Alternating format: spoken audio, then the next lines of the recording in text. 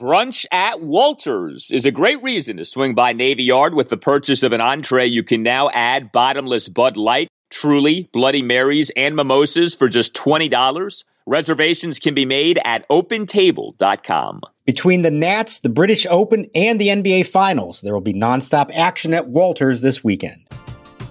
We're driven by the search for better. But when it comes to hiring, the best way to search for a candidate isn't to search at all. Don't search, match with Indeed. Indeed is your matching and hiring platform with over 350 million global monthly visitors, according to Indeed data, and a matching engine that helps you find quality candidates fast.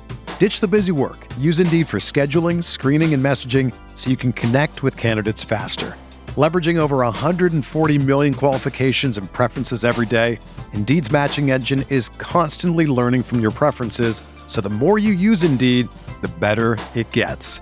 Join more than 3.5 million businesses worldwide that use Indeed to hire great talent fast. And listeners of this show will get a $75 sponsored job credit to get your jobs more visibility at Indeed.com/Blue Wire. Just go to Indeed.com/Blue Wire right now and support our show by saying that you heard about Indeed on this podcast. That's Indeed.com/Blue Wire.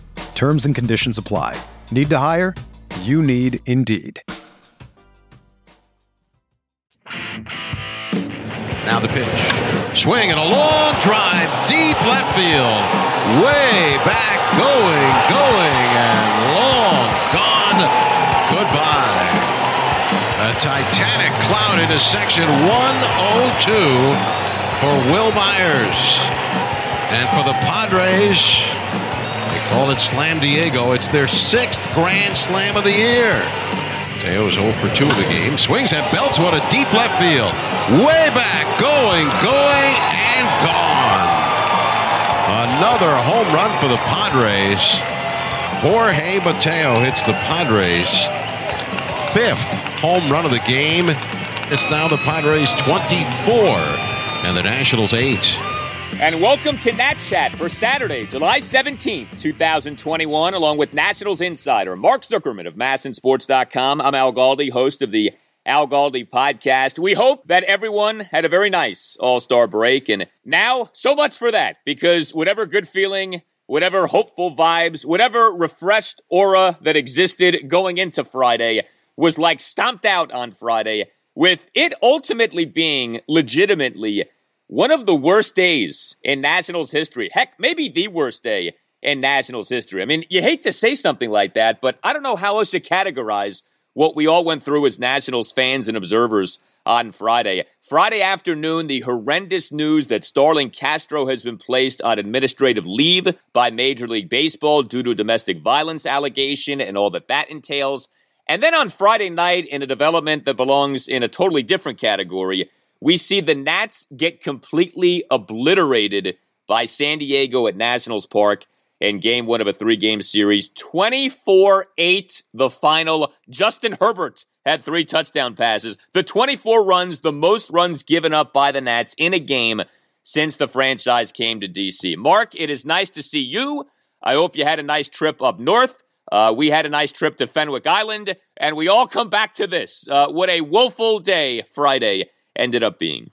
Yeah, I may be heading back up to New England after this one now because it was very relaxing. The weather was great. Not like this. It was 92 and humid all night, and it was much more pleasant up there than it was watching the Nats give up 24 runs and everything else that went along with it. And honestly, the 24-8 score, I feel like isn't even fully reflective of what actually happened in this game. It was ugly. Right from the get-go, the first 2 innings. I mean, you name it, everything went wrong. And to me, like, if that just happens on any given night, you could say, all right, well, you excuse it, you kind of throw it out the window, it just happens. Even if it happened last week, at the tail end of that brutal stretch they were in, where everybody was on fumes going into the All-Star break. But for this to happen in the first game out of the break, where everybody's fresh again, and you're trying to set a good positive tone for the second half of the season, for that to happen like that, in the first game back, that to me was pretty disturbing. And that's just what happened on the field. We're going to get to what happened off the field before the game as well. Yeah, in fact, let's get to that right now, because this is the headline item by far. Starlin Castro being placed on administrative leave, and there's a lot to unpack with all this. So the Nats on Friday announced that Castro has been put on administrative leave by Major League Baseball. This was a move made by MLB, not by the Nats. This was a move made under the joint MLB-MLBPA domestic violence, sexual assault, and child abuse policy. In terms of just the pure mechanics of this, per the policy, the initial period of administrative leave can last up to 7 days, although the period can also be extended. We've seen that happen recently with Trevor Bauer of the Dodgers. Now, Castro does get paid while he is on administrative leave, so I don't know that it's fair to call this a suspension. I guess maybe a suspension without pay, categorize it how you want, but he is getting paid while he's out. Now, of the many things that stand out, Mark, is the way Davey Martinez spoke on Friday afternoon in a pregame press conference. Davey came out very forcefully against domestic violence, which of course he should, but Davey also did not really pledge support to Castro. And Davey said essentially that he has nothing to say to Castro until the process is complete. We don't tolerate that kind of behavior. I think, I'm going to support MLB. And not only in this game, but in anything in life, domestic violence is awful. There's no place for it as far as I'm concerned. Now, look, just because someone is accused of something doesn't make that person guilty of that something. I think that's very important to maintain here. Like, this doesn't mean that Starlin Castro is guilty of anything. But man, that really stuck out, I thought, the way Davey talked about this on Friday. It really stuck out to me as well, Al, especially when you compare this to what Davey said a month ago when Castro left the team, went on the restricted list for 2 days, as it turned out, to deal with a family matter. Now, we can't say definitively that these two are connected in any way. They may not be. But at the time, back then, Davey, almost like unprompted, said that he was giving 100% support to Starlin. Both he and the team were doing that, and that they told him, you go home, you take care of this matter. We will be here for you. When you come back, you have our full support. And now 1 month later, when this happens, the tone was completely flipped in the opposite direction. I asked him a month ago, were you aware of this allegation? And he said, absolutely not. He said this is a totally different situation. And if he had known about this a month ago, he would have had a very different conversation with Starlin Castro. So that was the first sign of it. And then the second thing, and I asked him later on, as he again, everything that he was saying, you could tell he was hurt by this and angry by this.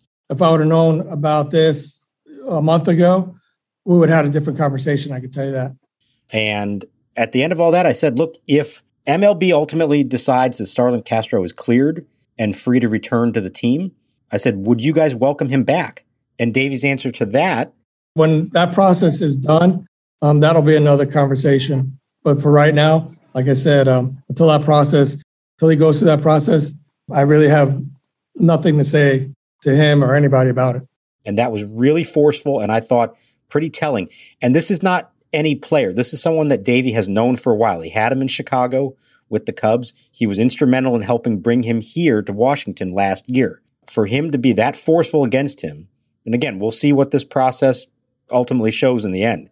But I came out of that thinking to myself, I don't see how Starlin Castro plays for the Nationals again, regardless of what the outcome of the investigation is.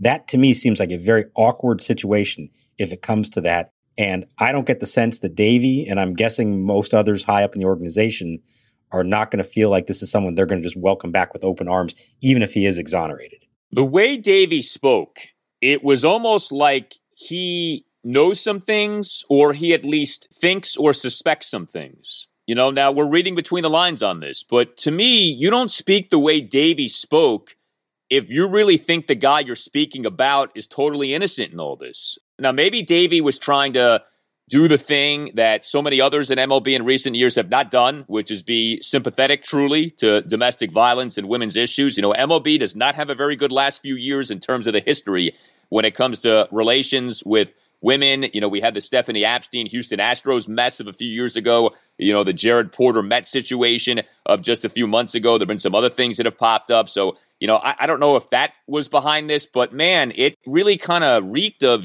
Davey, I don't want to say has his mind made up, but he certainly has some thoughts on all of this. And I think it is worth injecting this into the conversation, too. So you referenced when Starlin Castro went on the restricted list. So he only went on the restricted list for a few days, June 16th to the 18th.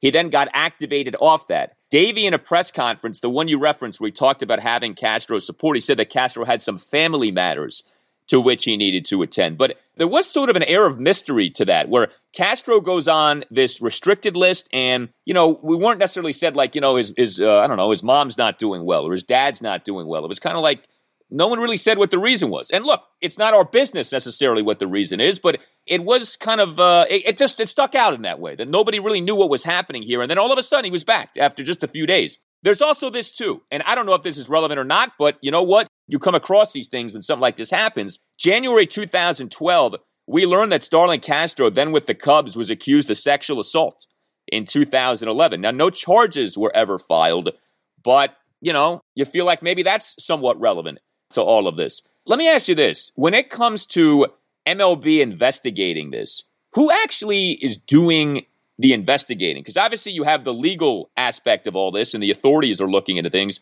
Is this the commissioner's office that investigates this? Is this the commissioner's office in conjunction with the police? Like, how exactly does MLB itself investigate something like this?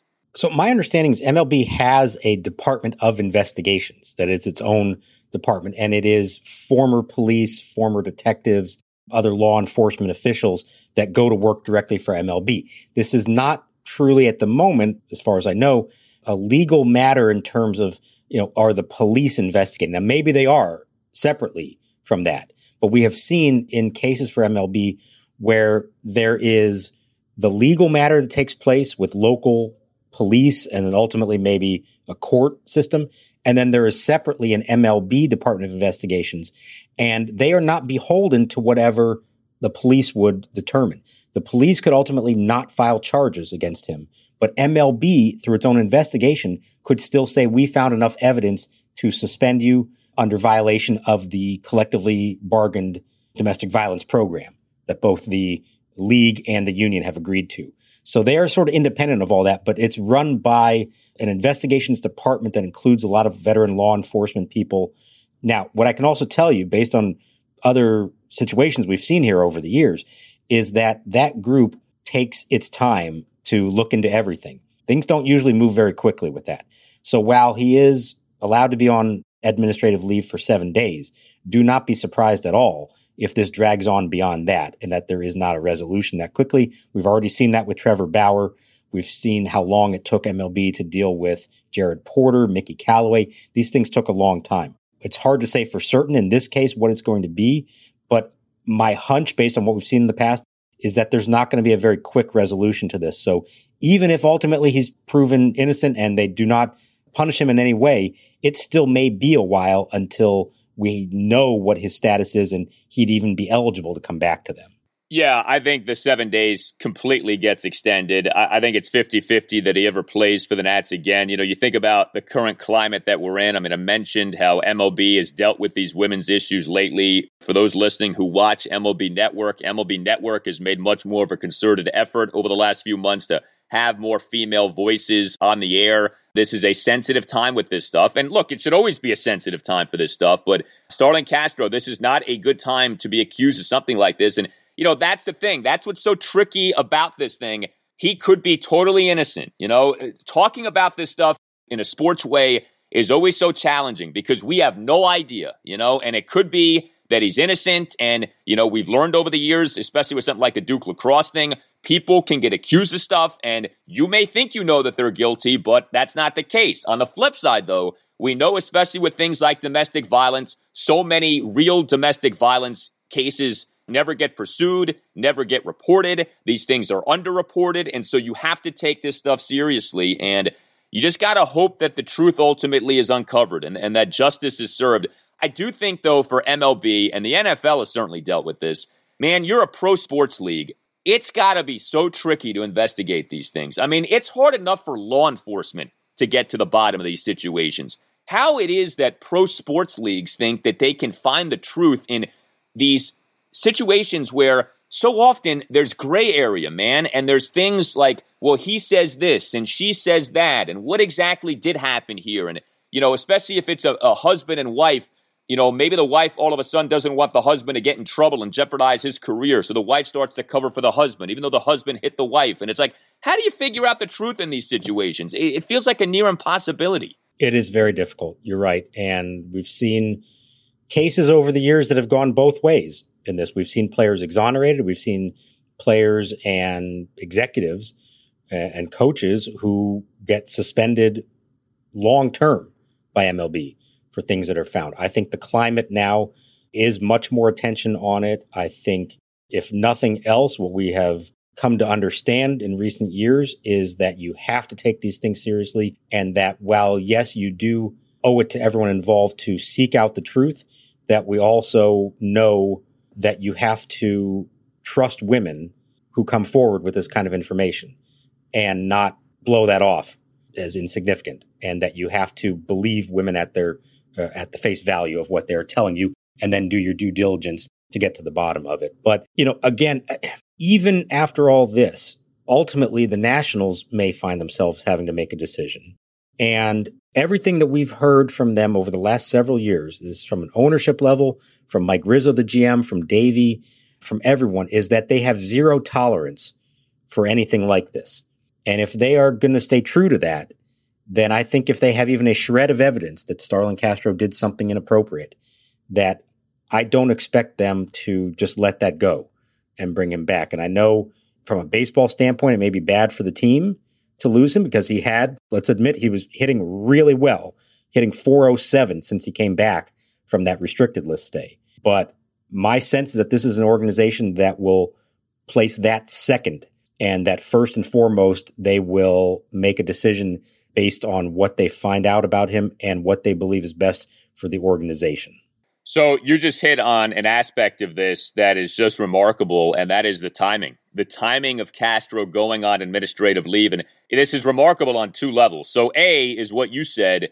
The guy's turned his season around. We've been waiting on this like the whole year. And over the last month or so, Starlin Castro has been arguably the Nats' most productive batter. Like, he's done a really good job. He raised his OPS for the season by 100 points from the start of games on June 8th through the end of the pre-All-Star break portion of the season. The guy who all he did was strike out and hit the occasional single was all of a sudden lacing doubles. Starlin Castro leads the Nats in doubles on the season. There was a lot to like with the job that he was doing offensively, and now it may be that his season is over. The other remarkable aspect of all this, and this is really incredible when you think about it, the same day on which Starlin Castro goes on administrative leave, we have the return of FP Santangelo as the in-game analyst for MASN's telecast of Nationals games. So most people listening are aware of the FP situation, but it was back in May that we had multiple reports that FP had been accused of sexual misconduct.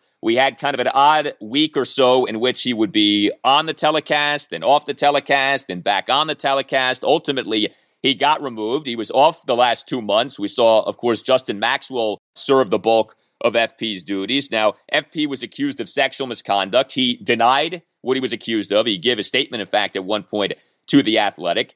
And an investigation was conducted, and it turns out it was kind of a joint investigation, MASN and MLB. And MASN put out a statement on Friday night, quote, "The commissioner's office and MASN have reviewed the anonymous claim made against FP Santangelo. MLB and MASN have found no evidence that Mr. Santangelo violated the terms of his contractor agreement, league or network regulations, nor is there more evidence currently available to us to collect," end quote. And so FP was on the telecast on Friday night. Now, to me, it's like the Castro thing.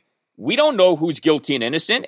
I mean, I think all you can hope is that the truth has been reflected in the outcome, and that FP is innocent, that these things were not perpetrated by him, and that he deserves to be back on the telecast. Just like with Starlin Castro, all you can hope is that if he's guilty, we never see him again, and if he's innocent, that he's back playing again. But how you find the truth, I just think is so challenging, and I think all you can hope for is that the truth is uncovered, and obviously you hope for whatever victims exist in this circumstance do better, do well, and are properly taken care of. But it's a terrible situation. It's really so bad on so many levels. You hate to see something like this. So we'll make the sharp turn into baseball here, which is not an easy transition to make, but that's why I know you guys listen to this podcast. And while we're talking third base, so what now for the Nats at third base? Well, they activate Jordy Mercer from the 10-day injured list on Friday.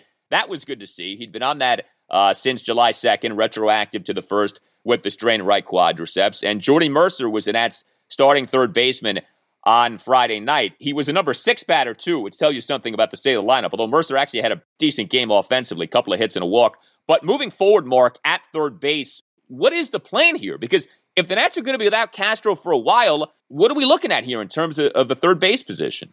Well, Davey named 3 different players who he could see playing third base at times, and that's Mercer, it's Josh Harrison, and it's Alcides Escobar. Now, here's the problem. At the moment, and we saw this on Friday night, when Kyle Schwarber is on the IL, as he still is, and he's going to be for a while as he recovers from his hamstring strain, somebody's got to play left field. That someone has been Josh Harrison for the most part, because their backup outfielders, Gerardo Parra and Yadiel Hernandez, have not been especially productive.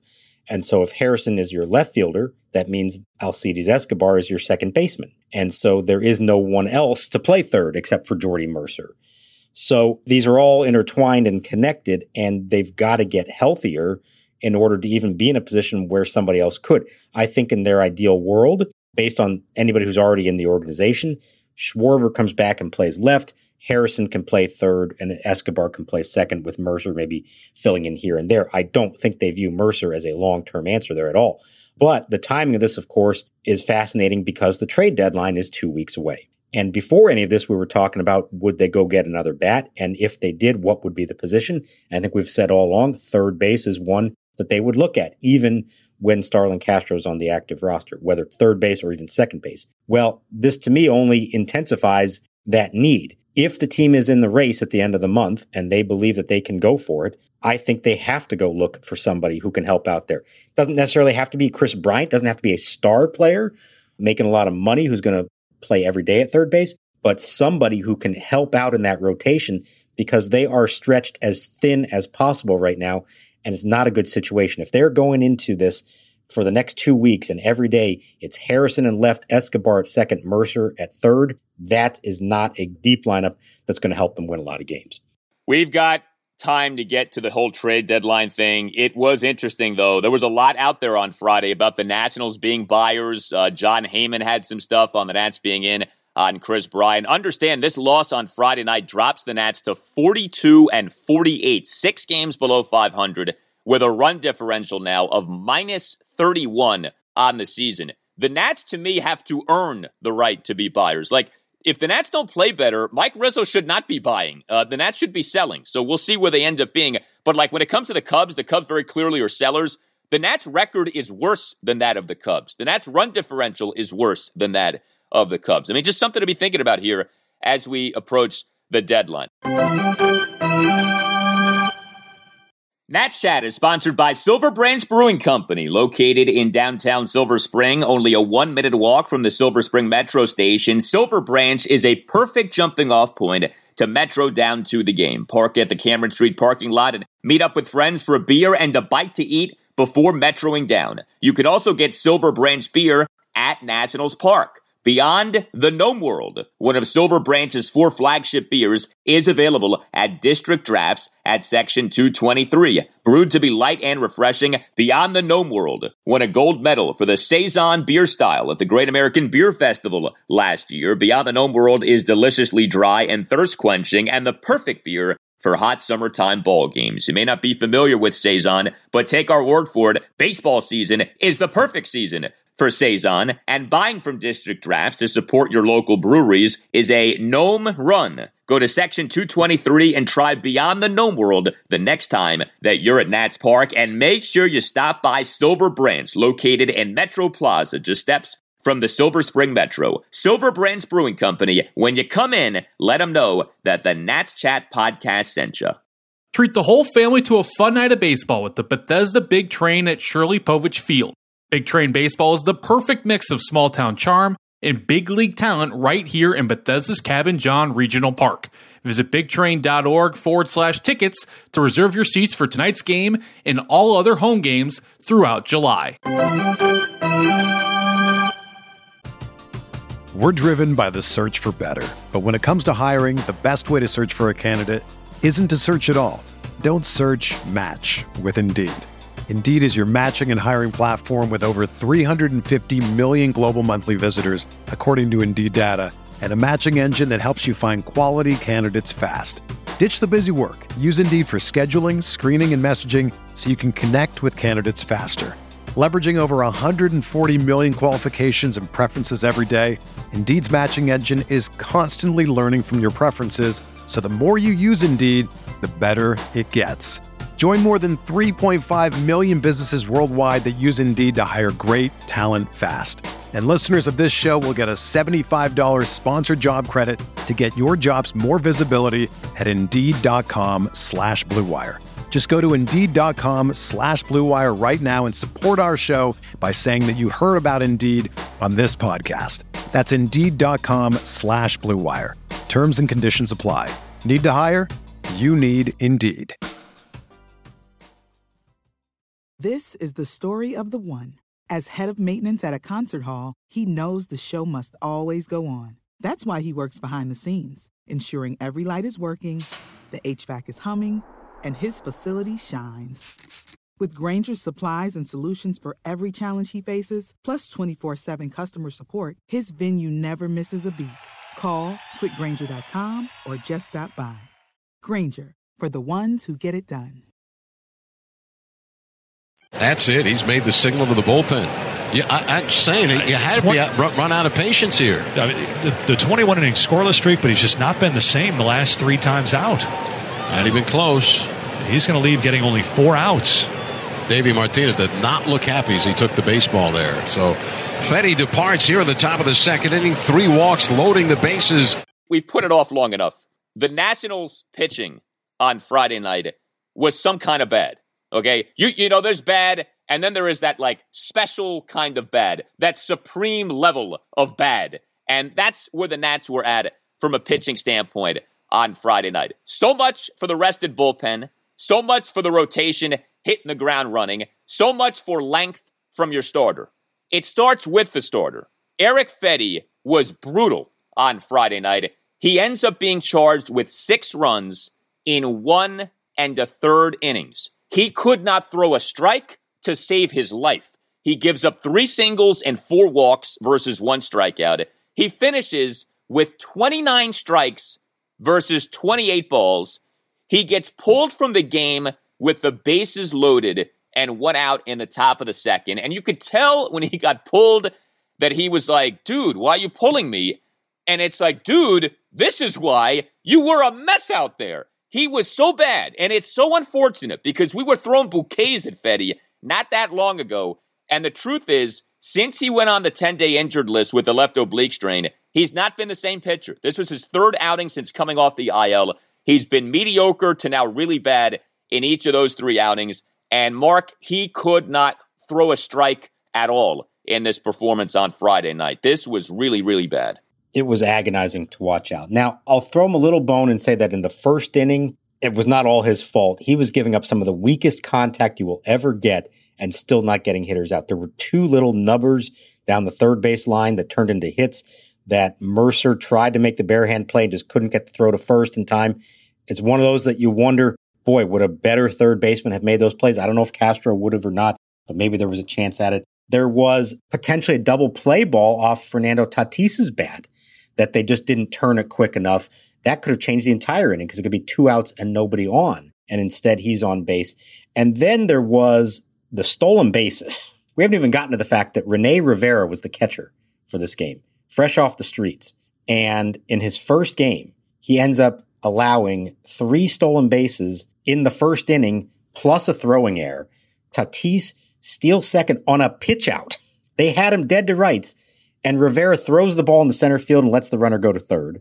And then later in the inning, first and third, the old double steal, just like in Little League. Runner from first takes off. What do you do if you're the catcher? Hold the ball. Don't throw it down unless you know you're going to get him. He throws the ball down to Escobar, who's not even covering second. He's behind second. Didn't even come up. It wasn't like, oh, we're going to throw down and cut it off and throw it back to the plate. No, threw it behind the base, allowing the runner on third Tommy Pham just essentially waltz home. Escobar didn't come forward. He was behind the bag at second, making for a much longer throw when he took it to get the throw back to the plate. And the play at the plate was not close. That was such a little league play. That was an embarrassing play. So Fedde deserved better in the first inning. And yet, he takes them out again for the second in what's now a tie game, 3-3, and walks the first batter, and then walks the third batter, and walks the fourth batter. And I cannot blame Davey at all for making the move at that point. He had thrown, at that point, 57 pitches to 11 batters. It was ugly. And the moment he takes him out of the game, you know it's going to be a scramble just to get through the rest of this game, and that's exactly what it was, and it was a mess from that point on. It was atrocious. For Fedde now, since coming off the IL, 7-4 loss at the Padres July 6th. I thought Fedde was better than this line indicated, but he still wasn't good. 6 runs, 4 in the third innings. 3-1 loss at San Francisco July 11th. Fedde, 3 runs, 5 innings. And now in the embarrassment that was this 24-8 loss to the Padres at Nats Park, Fedde, 6 runs in 1 and the third innings. You mentioned Rene Rivera. We might as well hit on that now. So the Nationals, who have had some kind of season at the catcher position, now can add another chapter to the catcher position, and that is the chapter of Rene Rivera, who sounds like a villain in a soap opera. He sounds like he should be on Days of Our Lives, Rene Rivera. But the Nats on Friday announced having agreed on a major league contract with Rene Rivera. He was a free agent. This season is Rene Rivera's age 37 season. The Nats, of course, have Yan Gomes on the 10-day IL with an oblique strain, have backup catcher / backup second baseman Alex Avila on the 10-day IL with bilateral calf strains. And so instead of leaning on, I don't know, someone in their farm system or someone who they already had, they had this kid Jackson Reitz up at the major league level. They optioned him back to AAA Rochester instead of going with Tres Barrera. And another sign of just how bad things are right now with the Nats farm system, just like having to trade for Alcides Escobar, the Nats have to sign Rene Rivera. Again, age 37 season. The Nats are his 10th major league team, and he's out there as the Nats starting catcher on Friday night. And to your point, the Nats were a defensive mess, and it wasn't all Rivera's fault, but, he had that throwing error in that 3-run first inning. The Nats defensively were really bad, too, on Friday night. That Yadiel Hernandez overrun of the fly ball in left field, I mean, that's amateur hour. And I know Yadiel isn't exactly Alex Gordon out there, but still, I mean, bro, make the catch. Josh Harrison had some bad defensive moments. It was sloppy all the way around. But yeah, man, how many different catchers are we up to now for the Nats this season? It feels like it's like 12 at this point. It's only 6, believe it or not. But that matches the club record for one season of catchers. That was 2012. And a couple things to take away from this. Number one, I don't think they believe Yan Gomes is coming back very soon.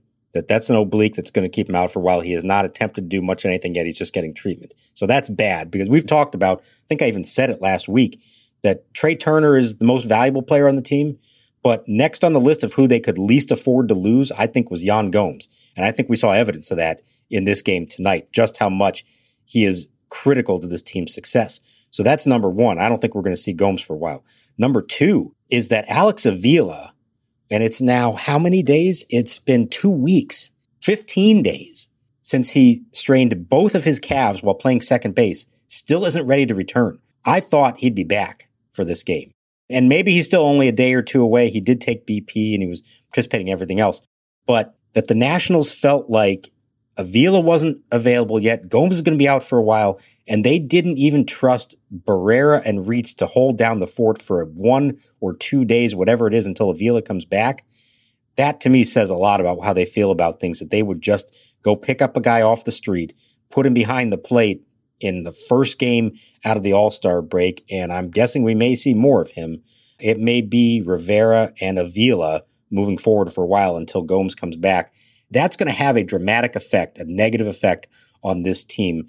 They are going to miss Yan Gomes as long as he is out. It's such an indictment of their farm system that they do this, okay? I mean, I don't care what they say about their farm system, that they're having to do things like this, trade cash considerations for Escobar, sign Rene Rivera instead of promoting from within, going to someone in the farm system. it tells you everything you need to know about what they truly think about that system. And we've talked about this with the pitching, the fact that they have to summon guys in their 30s who are veterans as opposed to guys in their 20s who have promise, that it's the Paolo Espinos and Jeffrey Rodriguez's being called up as opposed to guys, with more upside. Like, that tells you everything we need to know about the state of the system. And then with the bullpen, I mean, look, we're not going to spend a ton of time on what each guy did here, but the bullpen was just wretched. 6 Nats relievers in this game combined to allow, cover your ears, 18 runs, 15 earned in 7 2/3 innings. Bill Madden of the New York Post has a great line when it comes to bullpen usage these days. He says, it's the constant search for the guy who doesn't have it. The idea being that all these guys aren't going to all have it on a given night. Well, none of these guys had it in this game on Friday night. Andres Machado, terrible. Paolo Espino, as much as I hate to say it, terrible. Gives up a 2-out grand slam to the first batter he faces, Will Myers, on a bomb to left field for a 10-3 Padres lead. And then Espino gives up more runs as his outing goes on. The 2-out triple by Jake Cronenworth. Another run in the 4th inning, gives up back-to-back doubles. Sam Clay, who's always good to give up a run, gives up a run in the top of the 5th on a first pitch 2-out solo shot by Jake Cronenworth, who had a huge night. Wander Suero, we talk about good Suero, bad Suero. Suero was awful in this game. 6 runs, 3 earned in 1/3 of an inning. We talked about Fedde basically throwing 1 strike for every ball. Wander Suero had more balls than strikes. He threw 12 strikes versus 16 balls. Suero was really bad. Suero may have been worse than Fedde. I'm not sure. That would be a good essay question to ask someone. But Suero just getting tattooed in that 6-run 6th inning.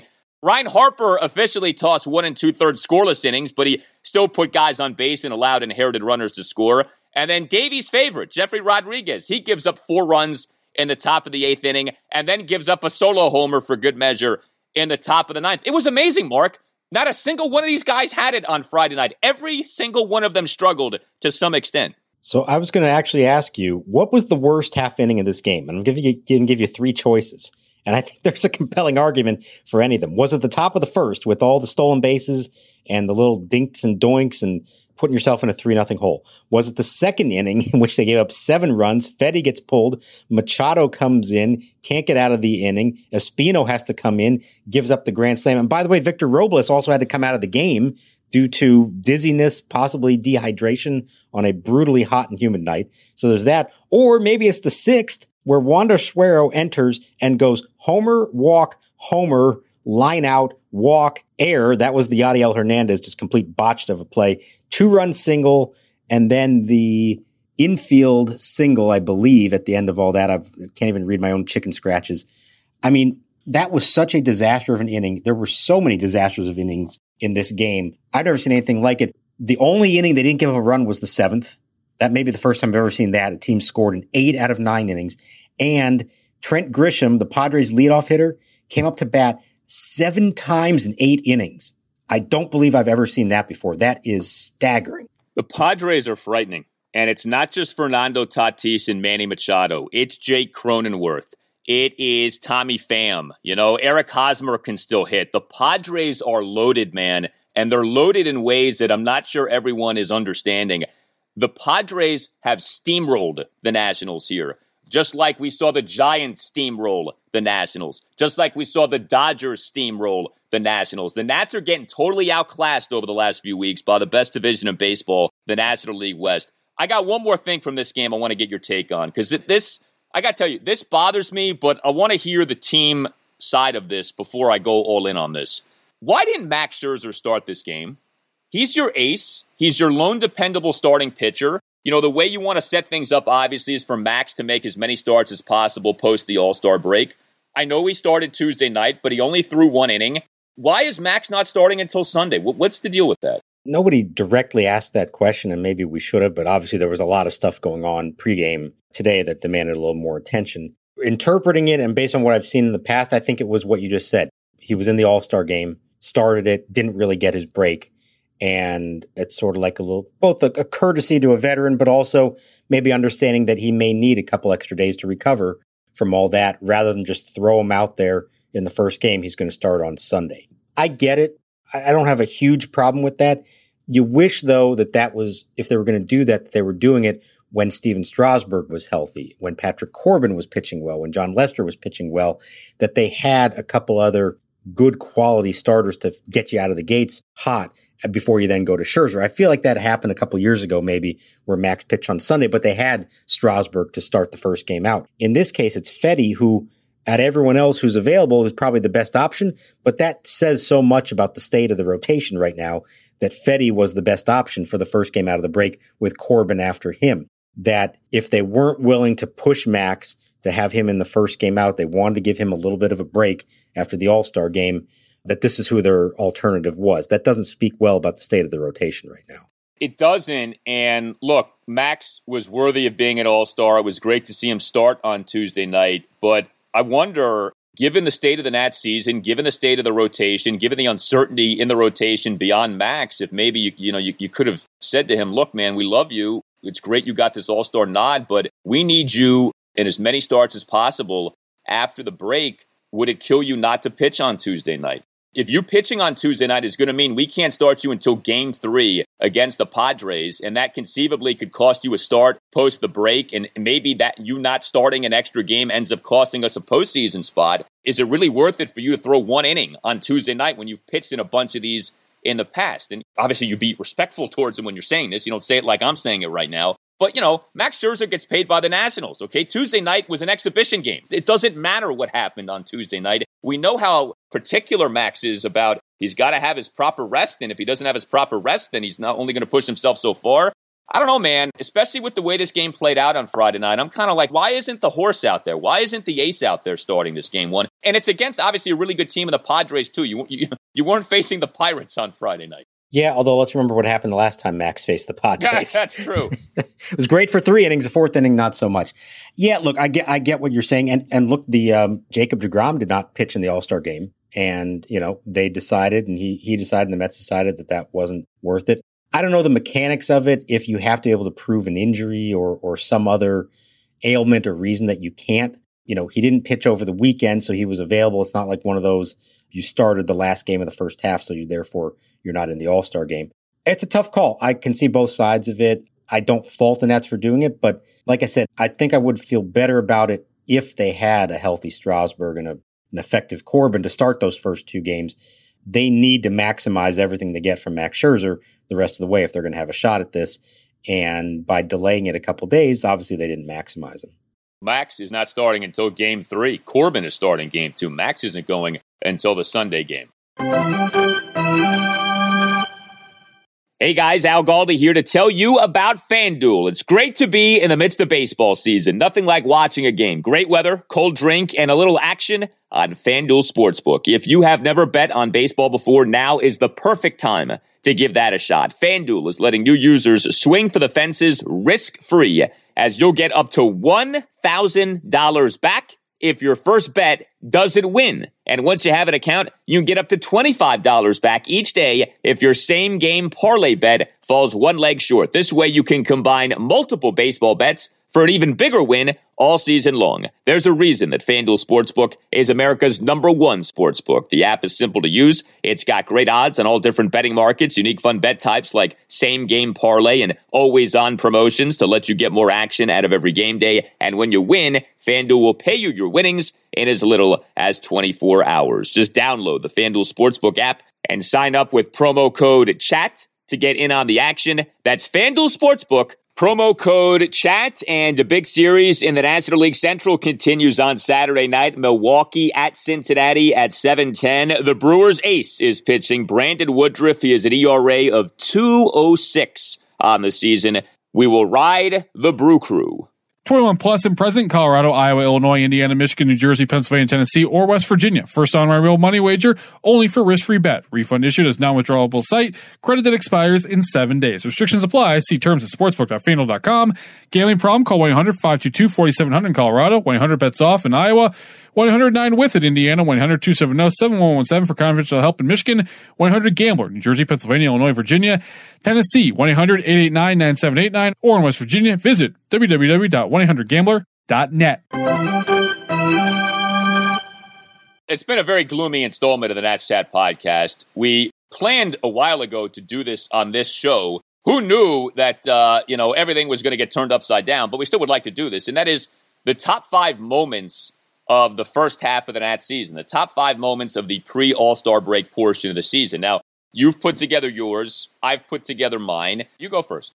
My number 5, and I'm guessing you don't have this one, but this was a personal favorite of mine. Alex Avila chasing down Travis Jankowski in the rundown in Philly in the big 9th inning to help win a game 2-1. Hudson Cummings set. Jankowski leading off second. The kick and the pitch. Sliders in the dirt. And the runner's caught between second and third. Avila running at him. Avila still running at him. Avila still running at him. He's going to tag him out. What a play by the Nationals catcher, Alex Avila. It's one kind of fluky play but what I thought was a very good game and an important win for them. And as we talked about at the time, I love plays like that. Seeing a catcher be athletic, get a guy in a rundown, don't even, just take care of it all yourself. In a big moment in a 1-run game in the 9th inning, I really enjoyed that. It may not, rank as one of the greatest moments of the season to date, but that was one that stood out in my mind. It's just like I love to see a play like that, and it meant a lot to the team and to them winning that game. So that was my number 5, the Alex Avila play. No. Yes. Because, see, to me, I always hate it when people do these lists of the best moments and they don't make it a moment. They make it like a game or like an achievement. I'm like, no, moment. A moment is a moment. That, to me, was a great moment. That play by Avila. That was such a clutch play. That was in a big spot, in a big game. If you remember the particulars of that inning, things weren't looking so good. Avila makes that play.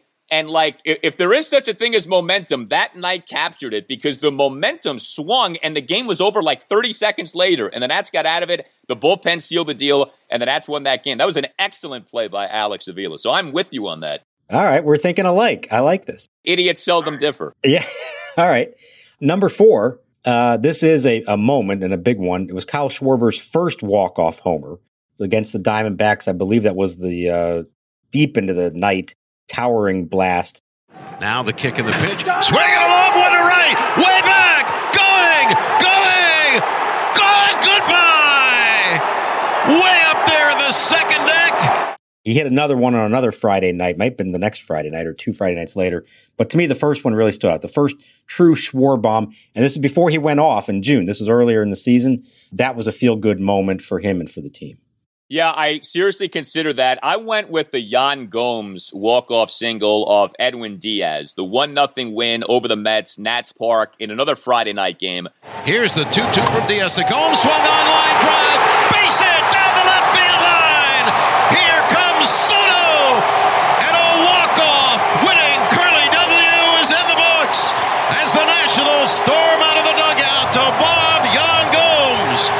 June 18th. Boy, up until this Friday night, the Nats had done really well in these Friday night spots, but that was a great game. That was a scoreless duel. Yan Gomes, the walk-off single off Diaz, bottom of the 9th. That was also the game in which Eric Fedde had 7 scoreless innings. Boy, does that seem like 10 years ago now. But Fedde, remember, he was rolling. That's the game that got him to 20 consecutive scoreless innings. I really enjoyed watching that game. I love games like that. And to see Gomes come through like that off Diaz, the Mets fan can't stand Edwin Diaz because he's blown a bunch of these games over the years. That, to me, was a moment that stood out. Yeah, I like that one, too. That was a good game and an important game for them against a division rival. So I like that one.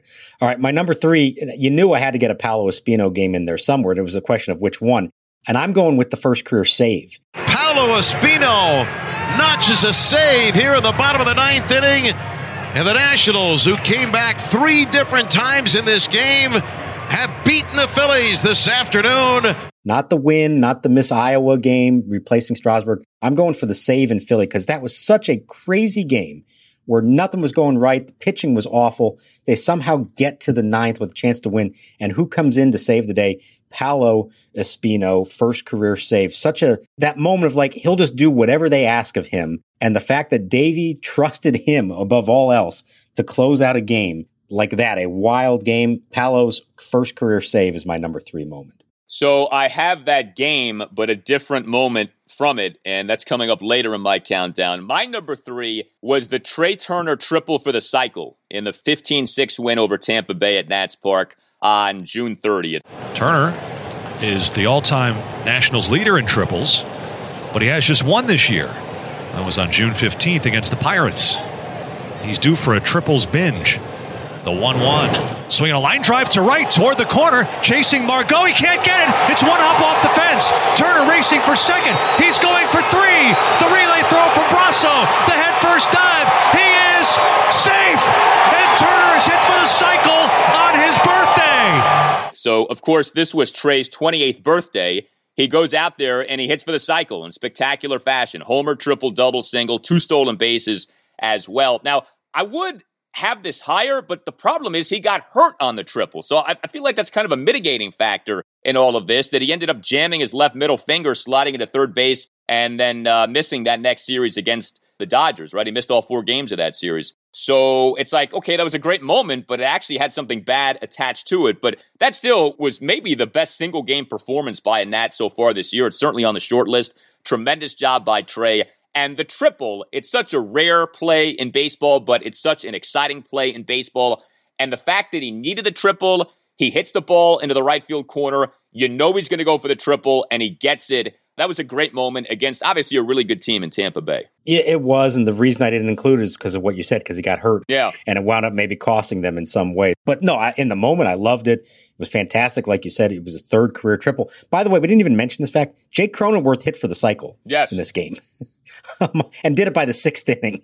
So let's just, add one more indignity to the night. So, but no, that was a great individual performance. And for Trey to do that, that was his signature moment, certainly of the season to date. My number 2 is a great individual performance and also under circumstances that were a little extraordinary. And that is Max Scherzer shutting out the Marlins while his wife Erica was on her way to the hospital to give birth to their 3rd child. Scherzer over the head into the wide. The 2-2 pitch. Swing and a miss. Blows him away with a fastball. 96 miles an hour. Strikeout number 7 of the game. Number 2,829. Now 3 behind Mickey Lolich for 20th all time. The son was born, I believe, 2 hours after he threw the final pitch of that game. We didn't even get to talk to him. He went straight to the hospital. We didn't know that was going on. And I just love about how Max is so just nondescript about it. Like, of course, this is what you do. It's not just that, I got to go pitch today and then maybe I need to go make sure I get to the hospital in time. No, I'm going to go throw a shutout and then go have a baby. And the fact that Erica, this tells you everything you know about her, she mapped it all out. She knew what day he was going to pitch, and they scheduled the C-section for that day after a day game. That is classic Erica Scherzer. It's a great relationship with the two of them. I loved that moment, finding out after the fact that, he didn't just throw a shutout. He did so while knowing his wife was about to give birth. That was a great day. I do not have that on my list. I did want to work that into the list, but I actually had too many contenders for it. But that was tremendous. That's one of those all-time Chuck Norris-like Max days that he put forth on that day against the Marlins. My number 2 is the Baby Shark double at Nats Park in another game against the Mets. 5-2 win over the Mets on Sunday afternoon, June 20th. Here's the pitch. Swinging a line drive, base hit left field, down the line, toward the corner.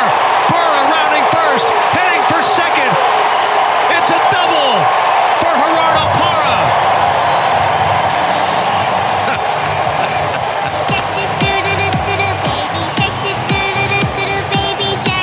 And what's tricky about this game is this was the game in which Kyle Schwarber hit 3 home runs. So I feel bad not including any one of those homers from Kyle in this game, but you tell me you were at Nats Park. It sure seemed to me the biggest pop, the loudest the crowd got was for the Gerardo Parra double. So I don't know that that's fair to Schwarber, but I think that is reality here. The Nats that Sunday select the contract of Parra from AAA Rochester. He makes his 2021 Nats regular season debut in this game. And right on cue, I mean, the kind of thing that you could only script, right?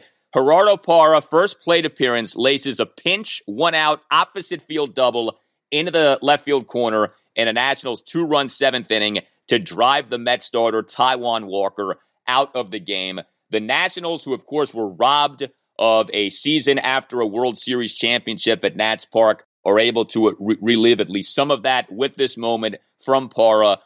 It's so crazy how it worked out. It's not like Parra's been great since he came back, although big home run on Friday night. And, we didn't even mention Juan Soto hit a couple of homers on Friday night, which was great to see. But I had that moment from Gerardo Parra as my number 2. So I don't know, maybe I didn't do this in the correct spirit of what we're trying to do, but my number one moment is the combo Baby Shark double followed by the Schwarber third home run. Here's the 0-1. Swinging a fly ball, well hit left field. Back on this one, Smith toward the track, near the wall, and it's off the top of the wall, and gone! It's gone! He doinks it off the top of the wall for his third home run of the day! Being here for that, I sort of think of that all as just one groundswell of emotion in the crowd, and it was the first kind of bigger crowd after they were allowed to go to full capacity again. It wasn't a sellout, but it was like 29,000, something like that. And they were into it from the moment he stepped to the plate. They do the Baby Shark chomp. He hits the double. The crowd goes nuts. And then moments later, Schwarber homers again. And the ballpark just exploded. So I sort of combined all that into one moment, that inning, I guess you could say it is, as my number one. That was the moment that you felt like, boy, things are starting to happen here. And there is some kind of intangible quality that Gerardo Parra and Baby Shark bring to this team. Kyle Schwarber is on the greatest run of his life. And this team may actually turn this whole thing around. And this is going to be the game we remember and the moment we remember that helped turn it all around. All right. And then number one for me, Jordy Mercer spitting up blood in that aforementioned 13-12 win at the Phillies on Wednesday afternoon, June 23rd. So the specifics of this, I know most of you remember this, but for those who maybe don't, Jordy Mercer in the game, he's in it as a pinch hitter. He ends up playing the field. Bottom of the ninth inning, he's playing second base. He commits an error, a two-out fielding error. He fails in an attempt at a backhanded stab of a JT Realmuto grounder. The ball came up, caught Mercer on the face, causing him to spit up blood. We saw the blood watching the game. The Nats had no bench players left other than the catcher, Yan Gomes. Davey Martinez, during his post-game presser, says that Mercer said in response to whether he would stay in the game, quote, "I'm swallowing my blood." And then, again, in the kind of thing you could only script, Mercer has the final putout of the game. 2-1 pitch, swung on, line drive, caught by Jordy Mercer in the hole at second, and a curly W and a sweep of the two-game series.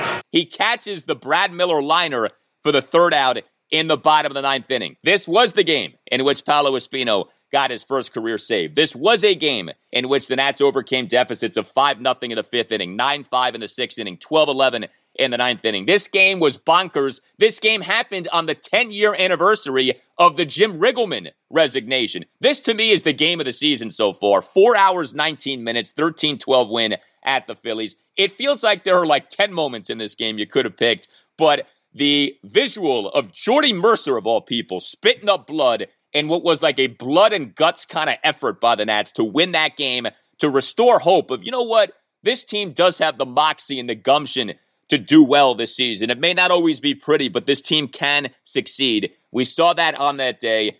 We hopefully see it moving forward this season. We didn't see it on Friday night, but I don't know that I'll ever forget that. Jordy Mercer spitting up blood. That was something else. That was a crazy game, like you said. That inning was remarkable. Like, I went with the Espino save aspect of it, but obviously it doesn't happen if not for Jordy spitting up blood and staying out there making that catch. Let me just ask you this. On April 1st, if I had said to you that your number one highlight moment of the first half of the season would involve Jordy Mercer, what would you think that meant? The season was going well or not well? You know, that's a great point. And I'm still not sure if this season is going well or not well, because while the record isn't good, I'm still like, I don't think this is really a bad team. There's just things about this team that aren't really good.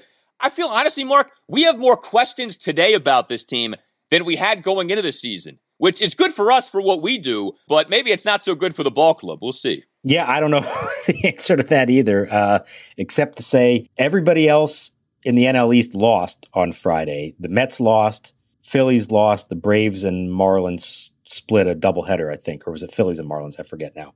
Anyways, they didn't lose any ground to anybody. So it could have been a lot worse. And, on the one hand, you say, boy, that was an opportunity to gain ground, but at least they didn't lose ground. And as long as they don't lose ground, they're still going to believe that they're in this thing. And so until we get to July 30th and they are not really a factor in this race, they're going to think of themselves as being competitive, and they're going to think of themselves maybe as buyers. And we'll see how this all plays out. But these next 2 weeks, man, they got to start turning it on. They've got to start making up some ground. They've got to play better than this. The schedule will ease up after this weekend, but they got to find a way to win at least one of these games against the Padres. Yeah, and what's funny, as horrible as Friday was, the silver lining may end up being the biggest development from a baseball standpoint, and that is Juan Soto looked excellent. Off the great performance in the home run derby, 4 for 5, 2 homers, 2 singles, 4 RBI. Every ball he hit, it felt like he hit at like 100-plus miles per hour. You talk about barreling up. Soto barreled up on Friday night, and, he owns Chris Paddock at this point with the way he's demolished Paddock on the season. But that might end up being like the thing from this game that actually matters the most from a baseball standpoint, that Juan Soto, he may have fixed the swing. Your theory may be true that he fixed the glitch by partaking in the home run derby. If every instinct you've had has been wrong, then the opposite must be correct. Hello, my name is Juan. I'm unemployed and I live with my parents. And he homered twice and had a 4-hit game. The home runs being hit, that was Victoria in a diner. I'm Victoria, hi. And the rest, as they say, is history. Well, you tell us what you think. We are here for you in good and in bad times. You can hit us up on Twitter at @Nats_chat. You can email us, natschatpodcast@gmail.com. Get yourself a Nats Chat Podcast t-shirt by going to natschatpodcast.square.site. All Nationals radio highlights on Nats Chat are courtesy of 106.7 The Fan. For Mark Zuckerman, I'm Al Galdi. We'll talk to you next time on the Nats Chat Podcast. Here's the pitch. Soto swings, belts it high, deep to right center. Myers is back, looking up, going, gone, goodbye! Bang! Zoom goes Juan Soto. In and out of section 241, the second deck in right center field with his 12th home run of the year.